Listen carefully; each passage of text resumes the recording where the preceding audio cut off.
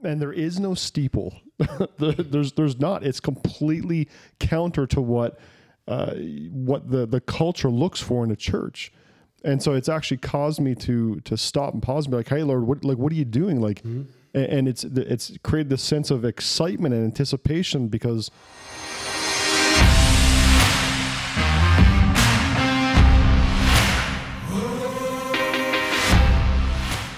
Welcome to Rugged Theology, where we talk church planting, theology, and drink coffee.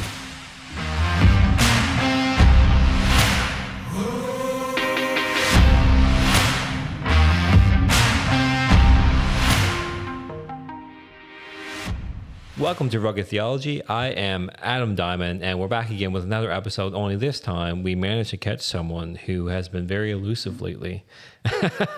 He's already smiling. Adam, I was on a podcast a couple weeks ago. Come on, smarten up. Yes, because everyone wants to hear from you, Matt. Amen.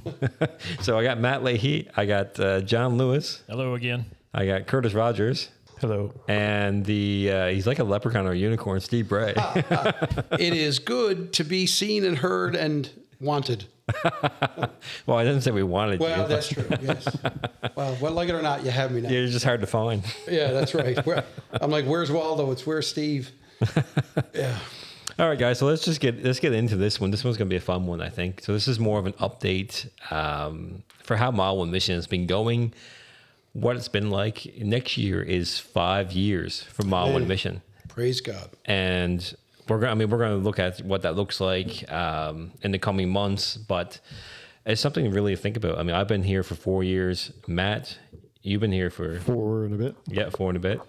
And John's been here, what, 2 years now? Yeah, about 2 years and 9 months. How long has it felt, though? Not very long at all. Praise the Lord. Ask him outside the podcast. And Curtis, you've been here. Yeah, almost 3.5 now. So Yeah, most of that was part-time, though. yeah, so You're not as dedicated. Yeah. Come to Mile One, where you will be lifted up and edified. Yeah. You're only part-timer, man. All right, guys.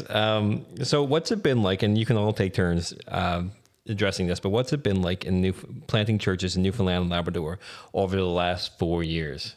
What kind of experience, what have you experienced? You know, the good, the bad, the ugly. Hit me with it. For myself, coming from the southern United States, here in Newfoundland, it's very much like it's described by the folks that are from here, being that it's a communal place. People are very tight and very proud of their communities they're from. And so planting a church is not something like a model from Mississippi would not work here in Newfoundland, where you would just have like a large church and people from all over come to the church. You need a church that does service your community and your neighborhood. So just to put it in context, we moved here from Australia. I got the call to come back. I felt the call. I heard the call. What do you want to call it? No pun intended. To come back and plant churches. And so we started laying the roots of Kilbride Community Church in the fall of 2019. And we ended off 2019 with what I thought was amazing momentum. But then little did I know, and I don't think any of us knew what was going to happen in March 2020 when COVID came to our shores. And so when you talk about what's it like church planting, for all intents and purposes, like we should have shut our doors in 2020. We absolutely should have.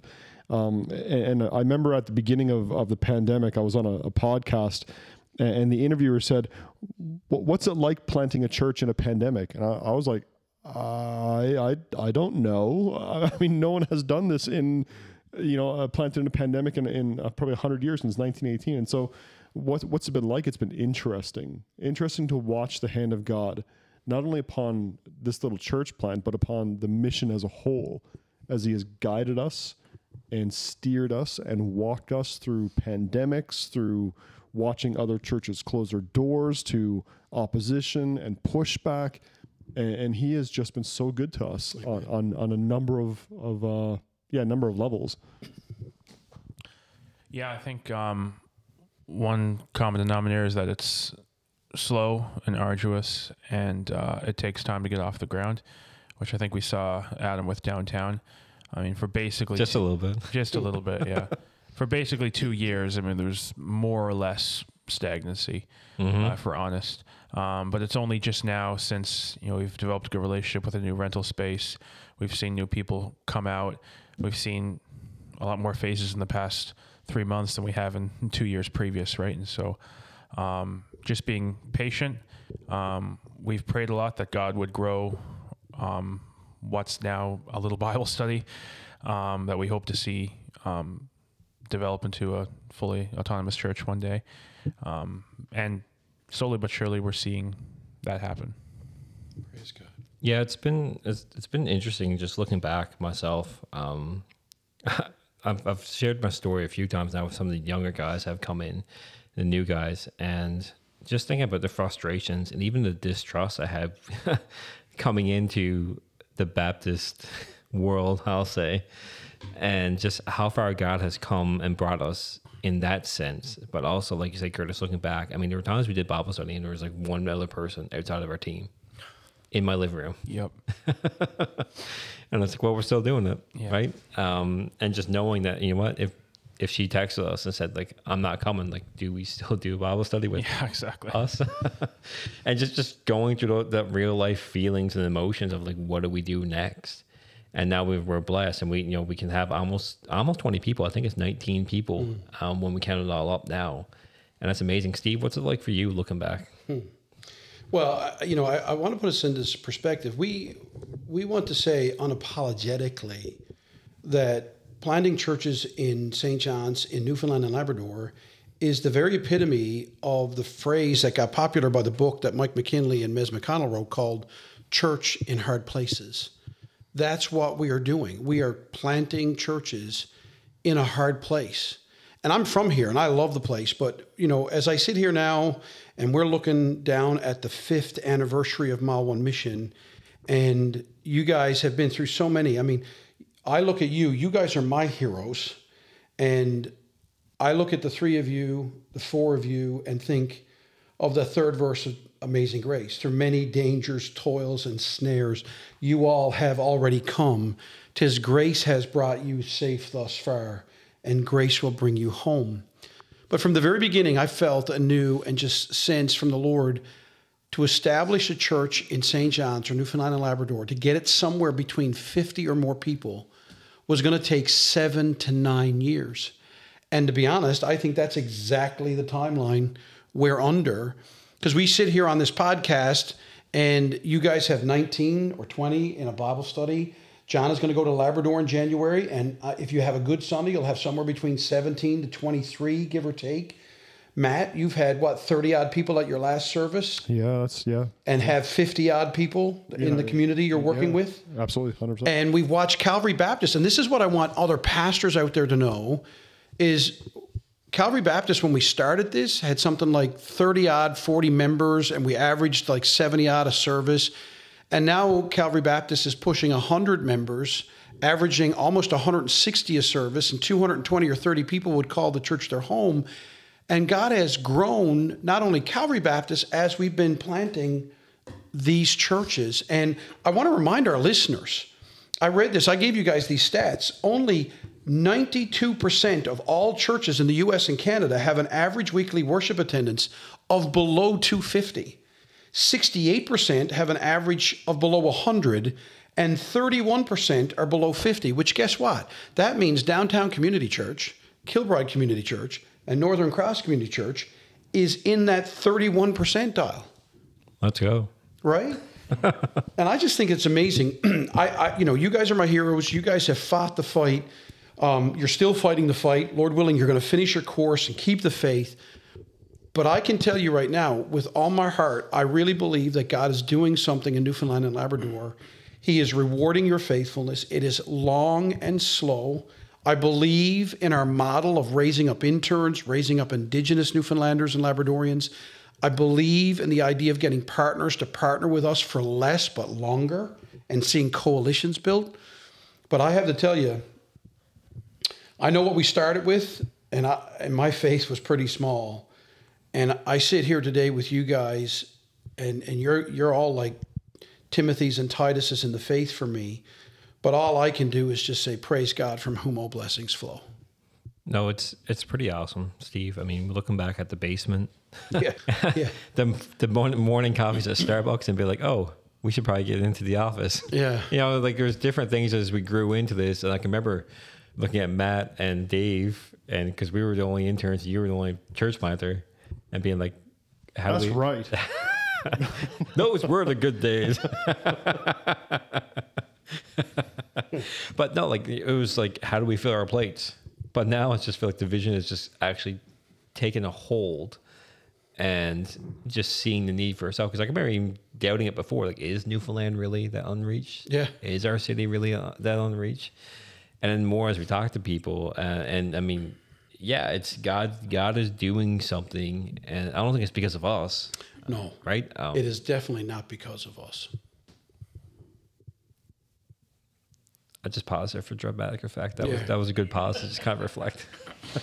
No, Adam, I really believe, it is something that maybe our listeners that are not from Newfoundland and Labrador, they don't realize. We live in a world, St. John's, Newfoundland, and Newfoundland and Labrador, that you guys have all experienced. It's not that we lack religion here.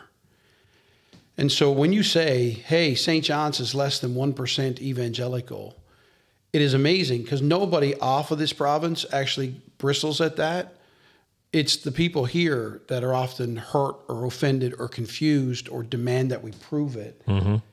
And what has been amazing is when people actually sit back and actually do the math, that they realize, oh my goodness. Now, that's not to say there's not been many noble and honorable efforts made. And there is a debt of love owed to many in the history of this province. What we're saying is in 2023, as we end it and we look to 2024, that the unmitigated need for a truly biblical gospel that is humble and patient and kind, and yet unapologetically standing on the truth of Scripture, where we engage the culture with respect and yet true confidence in God alone, is needed now more than ever before. Mm-hmm. Why, and we touched on this, I think probably in our very first podcast episode, but I don't think we've talked about it since. So like, why do we specifically do neighborhood churches and not other models? Why not? That's going back. You were just waiting for that, weren't you? Pining for it. Well, you know what? It's interesting because, again, a lot of our listening audience will probably be people that claim to be Christians. And our model is not meant to say that we disagree with other models or that we're against certain things. Our model is based on what we know is needed for how our people here in St. John's and our province of Newfoundland and Labrador relate. And so it used to be here that the churches were sprinkled and spotted everywhere along the coast of all these things. You'd move in, and one of the things that would dominate the skyline would be a steeple. Mm-hmm. And these churches were integrated into the life of the community and neighborhoods and so on and so forth. And somehow with the invention of the vehicle, the Industrial Revolution, it became all the more easier for people to kind of, I'm going to drive and leave my neighborhood and I'm going to go to a geographical location. We're all going to gather up. That's been wonderful, but what it meant we lost is the very fabric of Newfoundland and Labradorian culture, which was neighborhoods. When Snowmageddon hit it in 2020, just leading into COVID, what makes Newfoundlanders and Labradorians so amazing to the outside world is the way in our neighborhoods we rally around each other, we care for each other, we love on each other. Ironically and somewhat humorously, we're in everybody's business. We know what everybody's going through and what everybody does. And so for us, it just made perfect sense to establish churches built into those neighborhoods. And, I think the proof of the pudding is what we've seen happen downtown, what we've seen happen in Kilbride, what we're seeing happen in Goose Bay. But you guys are the ones that are living it. I had the idea. Bottom line is I forced you guys to live this idea. So you guys should tell me, what's it like planting churches in neighborhoods and small communities? Well, I mean, just in the sense of even having a church that's liturgical, and then our definition, some people would feel of a church is very strict in the sense that, you got to have an actual structure of leadership, elders, if you can, eventually deacons. You practice the ordinances of the church, communion and water baptism. Blanking, guys. Help me out here. Church?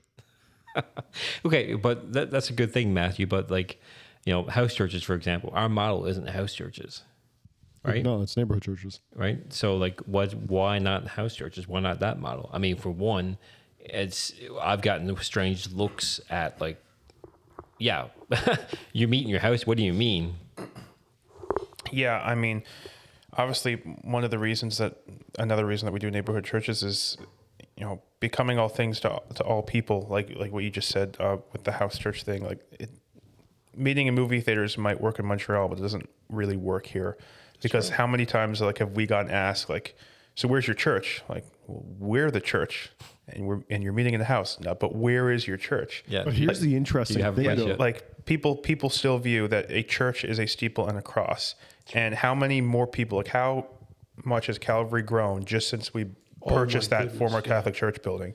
But here's where it gets interesting. And this is where I've been challenged as we're now about to go into the next phase with Kilbride Community Church. So we're about to move into a new location. And there is no steeple. There's not. It's completely counter to what the culture looks for in a church. And so it's actually caused me to stop and pause and be like, hey, Lord, what are you doing? Like, and it's created this sense of excitement and anticipation because, what if the Lord is about to break down a lot of barriers that we've, faced because of the preconceived idea that this is what I want in a church. Ironically, you'll be doing that across the street from a steeple and a cross. Two of them, actually. However, I would say, Matt, and I'd love to get John's opinion on this from Goose Bay. The other thing I think we need to be honest is two things. One, when we say we're contextualizing to our world, we're not making an indictment against other models. Now, I mean, listen, we're a bunch of Newfoundlanders and we're Christians, so we don't lack for opinions. And I do have an opinion about house church and movie theater church and, pub bar church and, mega church and all these kinds of things. I mean, multi-site and all that kind of stuff. Even if God does bless, and we're praying that he does, I think our model is still saying we don't make the exception to the rule. Because even as you do this, you're going to follow the will of God. You're going to follow the doors he opens and trust him with the doors he shuts. But that isn't going to change the fact that if Kilbride Community Church ever does be able to have a facility with a steeple and a cross, it will embed you into the neighborhood. Oh, 100%. Yeah. 100%. Right? John, what does it look like for you? Well, that's an interesting thing because in Labrador, you do have a lot of influence from Newfoundland. And being here in Newfoundland has reminded me a lot of what it was like to live in Italy, in that I lived in a small village. It was about 300 people, Pulcinigo. And every village over there, the church was part of the town center, the heart of the village. You usually had the church, you had a fountain, and that was your town square or your town circle. That's right. And every village was set up that way. So it was an understood thing that if you wanted to get married, funeral, whatever, the church was in the town square. And I think that's a part of like the Newfoundland culture. Although the culture's changed to where not as many people go to church, it's still kind of an understood thing. Like what Curtis was saying, when people say, where's your church? They're expecting to see a physical structure. That's right. You have a little bit of that in Labrador, but not as much. Right. It's more along what I would call like mainstream kind of Canadian, American kind of viewpoint of church up there. It's kind of like, oh, well, if you have a church, it's just somewhere in the city. And in particular, in Goose Bay, Northern Cross is the only church that's on the Goose Bay side that's really within the town limits, aside from Darren Dinsmore's church. All the other ones are on the Happy Valley side, kind of clustered together. But people, you do see that influence up there. And that's one thing I think is a learning experience for people that are coming from the U.S. I would love for them to come here to St. John's to see this and to understand that communal nature of the culture here. Yeah, I think, secondly to that, John, is when we think about neighborhood churches, is that so like what would our model be, or how would we see it otherwise? Like when we think of like a mega church or this, what is typical now in St. John's is that there's a center location and people drive from all parts of the metro area to come to this one physical location. But then we look at individual neighborhoods, like Matt has a burden for Kilbride, Adam for downtown. I know, John, you're not even on the island, but for Happy Valley Goose Bay, me for Rabbitown in the future. Those are particular neighborhoods that people in the city identify with, and they know where the boundaries are. And so the question becomes, how do you reach the people in those neighborhoods? Because, you've had some people say to you, Matt, like, well, yeah, you're the only church in Kilbride, but, there's 5 or 10 churches within a 15-minute drive from Kilbride. Mm-hmm. Yeah, but who in Kilbride is going to those churches? Exactly. Right? And are those churches reaching out to people in Kilbride? And who's reaching the southern shore, south of, like, right? If you're not in this 1% evangelical population in Newfoundland, and if you are in it, you probably think it's bigger than it really is, then we don't really realize, like, we're not reaching lost people. And oftentimes if you do plant church, you do plant a big mega church at a central geographical location, and you neglect the whole neighborhood model, really all you're doing is just the circulation of people who are already Christians, because they'll just like, oh, what's this new thing popping up? I'm going to go check it out, and I'm discontented with my current church or my current denomination, so I'll go check them out. But how many people in the actual surrounding neighborhood of your church are reached? And what does your neighborhood think of you? Especially when we think about having a good reputation. I think, was it that 1 Peter? Well, not only that, but it's a qualification of an elder. Qualification of an elder. 1 Timothy. So how do we, what does the outside neighborhood, like, not just people that are going to hate you because you're evangelical, but like people who, like, are you genuinely loving on your community? Yeah. So very quickly here now, as we clue up, what is next for Mile One Mission? Like, what are we looking at that's happening next? I mean, Curtis, you're probably next up on the roster. You're in the batting box, right? Yeah, I'm on deck. Amen. So you're going to Rabbit Town, like you said, but what are we looking at next, Steve? Yeah, so for us, we've looked at it. Our goal and our prayer and our vision, if God allows, is 17 churches, 10 of which are spread across our city and 7 of which are spread across our province. And, with 3 started, we hope to see another 4 started over the next 3 to 4 years. And that'll take us from 2024 to probably 2026, 2027. And then, Lord willing, we'll start the next 4 or 5. And then, I'm asking the Lord. Again, you guys have heard me say this. If you aim at nothing, you'll hit it every time. Mm-hmm. So we're asking the Lord for these 17 churches between now and 2033. But here's my heart with all of this, because Curtis hit on something. We have to own this as evangelicals, that we love numbers. And we love to try and make ourselves feel good with numbers. But we're asking God to start 17 churches in this city and province. We're hoping to see them all grow over the next decade or so to be 100 people, where 90% of more of them are from that neighborhood or that intimate community. And we don't want to rob Peter to pay Paul, to use a Christian cliche. I'm not looking to reshuffle the deck, so to speak. I'm asking the Lord for 1,700 people to come to Christ. And that's what we want to see. And when you get into the nitty gritty of it, I think there's arguments to be made that networked and nimble is the future. Mm-hmm. And actually, when I say it's the future, to me, it's a return to the past. I think that's what we confuse. I think the confusion about the house church model is largely people confusing what was basically just an intimate church, because houses as we know them in the West, even though we are blessed beyond measure and have often larger homes, our living rooms are not designed to hold 50, 60, 70 people. But in the first century, many of these homes that were used as churches were. And just by the nature of the way they gathered and how they did these things. So, I'm asking the Lord to allow us to establish churches, what you hit on earlier, that these are churches of regenerate people that truly know Jesus Christ as Lord and Savior, that we come together and they're in a covenant relationship where baptism and communion are observed and celebrated, where they're brought together and widows are cared for and neighborhoods are impacted and the cause of Christ in the name of Jesus is put forward. And by God's grace, along the way, we'll see men and women raised up and equipped, and we'll celebrate that, and we'll see neighborhoods that are rejoicing. Because you know what? Here's what I would hope to say. For anyone out there that's an agnostic, a skeptic, a curious, a doubter, hurt, wounded by institutional church, and to be honest, amongst the 5 of us here, we could all tell our own stories. Here's what I hope and pray is that we all want better neighborhoods. Yeah. That's really what we want. We want better neighborhoods. And any neighborhood is made up of all kinds of people, of ethnicity and socioeconomic standing and hurts and failures and successes. But we all want the ability to walk the streets of our neighborhoods and be safe, to know that you can go to your neighbors for love and support, for encouragement or help.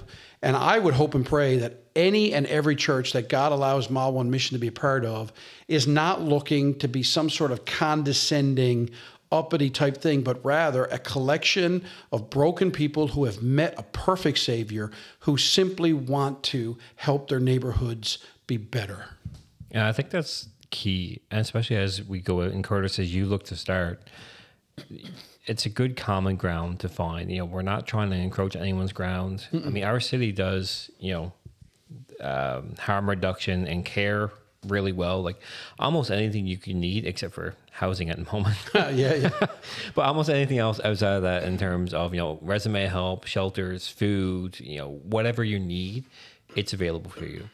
And sometimes the church coming in can be threatening to that. Absolutely. So it's finding that common ground. But like, listen, we just want to, how can we work with you and come together to have a better Rabbit Town, to have a better Kilbride, to have a better Happy Valley Goose Bay. That's right. And in the midst of that, and not because we're better. No. Right. No. And in the midst of that, find opportunities to share the gospel, to create those relationships, and to pray that God is going to, yield a harvest. Yeah. That his word doesn't return empty or void. Exactly. Right. Yeah. So Curtis, just you can finish this one off, but how are you feeling? Like thinking that, within the next year or so, you're going to be church planter number 4. Like what kind of emotions are you having? Well, I'm excited to get off your team. No. Wow. Good riddance. Good riddance. No, I'm excited to move into the community.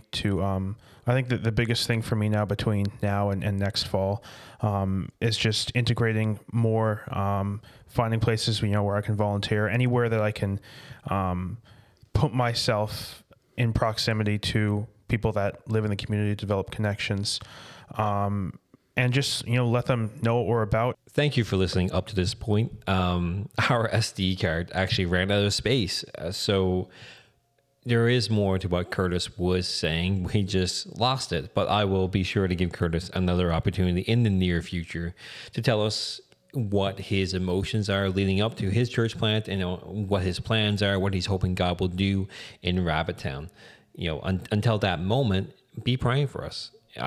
If you don't partner with Mile One Mission, I ask that you would pray about that. And in the meantime, it's so good, and I would encourage you in your own life to look back and see what God has done. Especially as we come into this busy Advent season, look back and remind yourself, let the Holy Spirit remind you of what God has done in your life, how he has been faithful to you, how he has been faithful to his word and to keep his promises. And be encouraged for what God is doing in our province, especially if you're from Newfoundland and Labrador. I know sometimes it feels like this place might not be that lost, but when we look around, there is a lot of lostness around us. And society can feel so dark at times, but the gospel is the light, and the light shines brighter in the darkness. So be encouraged, and if you are a supporter of Mile One Mission, thank you so much, and I hope this helps you see what God has done through your faithful support. And may you, be with us as we look forward with eager anticipation for what God will continue to do. Until next week, catch us then.